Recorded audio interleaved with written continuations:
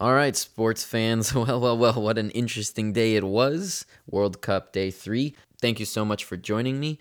One of the stars of the day was actually VAR, I think, and goal line technology today. It's been a growing trend over the last few years, the inclusion of video replays and technology to help the referees make controversial decisions a little less controversial. Balls barely crossing the line, them actually being goals, and when players dive and make fake injuries when they weren't even touched, etc. So they're now actually using video to look at that.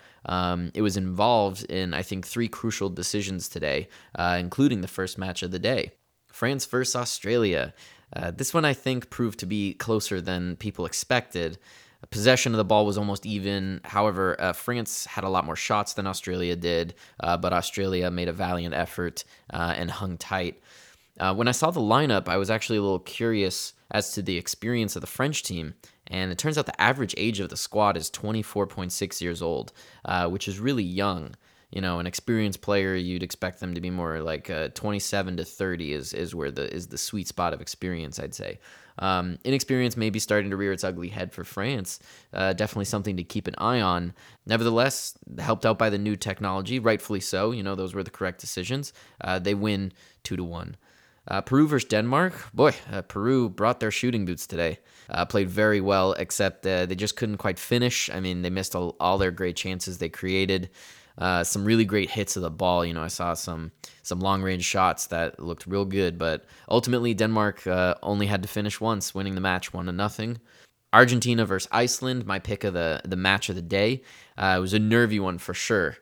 Iceland played with the same confidence we saw in Euros. I mean, it's pretty admirable to watch how they just stand up, they play together, and they've got this just fierce look about them. And that confidence proves to be a valuable asset for them.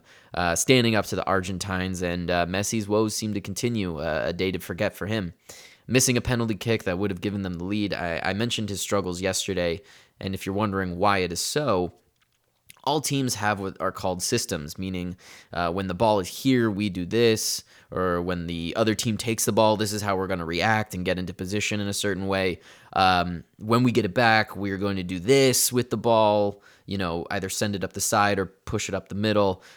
So this is dictated by the talents a coach has at their disposal. So if you're strong in defense, you can afford to be conservative and let the other team attack more because you have confidence in your defenders. If you only have offense, well, then you want to make sure your stars take the game to the other team and keep the pressure off your back line. At Barcelona, the system there works so well for Messi. His goal scoring rate is off the charts there. I mean, 0.87 goals per game for Barcelona, only 0.52 goals per game for Argentina. And, at Barcelona, like I said, it works well for him there. It opens up chances for him. Other players take attention away from him, giving him more space to shoot the ball better. With Argentina, he just seems to have less support, which is crazy because they have such incredible offensive players like Sergio Aguero, who scored today. So Messi with Argentina, like I said, he just seems to have less support, and therefore 2 or 3 defenders can afford to step up to him from the other team. He misses a chance here or there, and then when the whistle blows at the end of the game, it's a day where Messi struggles. When the whistle blows at the end of the game, it's just a day where Messi struggles. Even if he misses by an inch, it's still a miss. No goals today for him, and 1-1 the final score, giving Iceland a huge point in this group. They take on Nigeria next, a very winnable game for them, as we saw when Croatia took them down earlier, 2-0. Another penalty kick in this one, but I think fairly straightforward, about as even as far as possession and shots go, with Croatia just having that little extra edge of experience and talent. Luka Modric, the fantastic player I mentioned yesterday, putting in the second goal. He's the most capped player for Croatia on the current squad. Just a vocab word of the day. A cap means an appearance for the national team. So he's appeared 107 times for Croatia. That's 107 caps for Luka Modric. You can think of it as a country appearance, so cap for short. Alrighty, let's preview the matches for tomorrow. First up, we got Costa Rica versus Serbia. This would be the one to miss tomorrow. I feel I should say right now, I said that about Peru versus Denmark for today. However, that game proved to be exciting and full of energy.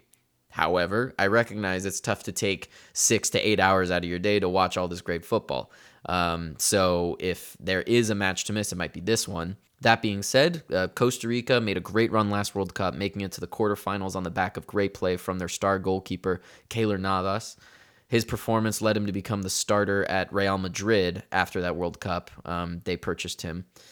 Some might argue he's the best goalkeeper in the world now.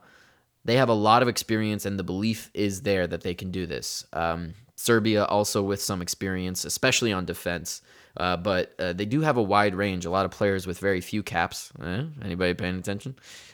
Between their experienced defense and when Costa Rica wins, it's using their defense. Not a lot of goals, I think, to be scored tomorrow in this game. I hope I'm wrong.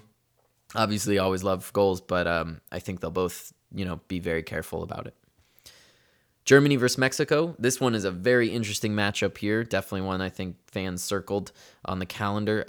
Germany, defending champions of the world, and they are such a machine, just so well-rounded.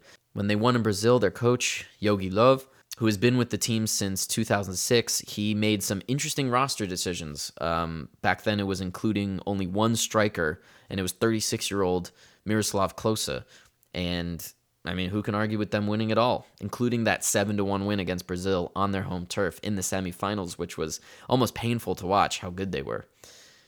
Anyways, this year he has made some more tough decisions, leaving out some bright young stars. But I think he knows what he's doing, and I've got my money on Germany to win it all again this year. They lost to France in the Euros of 2016, the European Championship, but a little humble pie, I think, can go a long way. They take on an upstart Mexico side who always proved to be feisty, but I just don't think the Mexican talent is there. Brazil versus Switzerland. My ears perked up when I saw this one. I think it's a very interesting matchup, believe it or not. Brazil, of course, everyone associates the beautiful game with them. However, I think that the current squad of Brazilians, they have a little too much ego to deal with. Neymar is their star. He made a big money move to Paris Saint-Germain last season from Barcelona, where he seemed to be flourishing. But in my opinion, I think he wanted to become the highest valued player, maybe prove that money can buy trophies. Paris Saint-Germain has always been on the cusp of being a dominant European team, but no dice this year. It resulted in, I think, a lot of negative press, egos clashing, and apparently now he might want to leave the club after just 1 year, and he's recovering from an injury. Besides him, not a lot of goals, actually, among the squad from the rest of the team. Only 72 goals from all the other players, which seems odd for such a prolific team. Neymar has 55 career goals by comparison. The Swiss team, I've always found them interesting. Xherdan Shaqiri, great name for a great player. He's a fun one to watch, fast and technically savvy. Him and Granit Xhaka and Lichtsteiner, they have great names, but also they basically have a solid player, I think, in each position. And they recently tied 1-1 with Spain in a warm-up friendly, so I think they have the talent to give Brazil a hard time. Very interested in this match. My call for Group E is that Brazil and Serbia advance, however.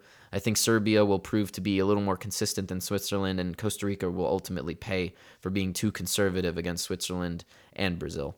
Germany and Mexico are in Group F, by the way, so I'll call that one next time.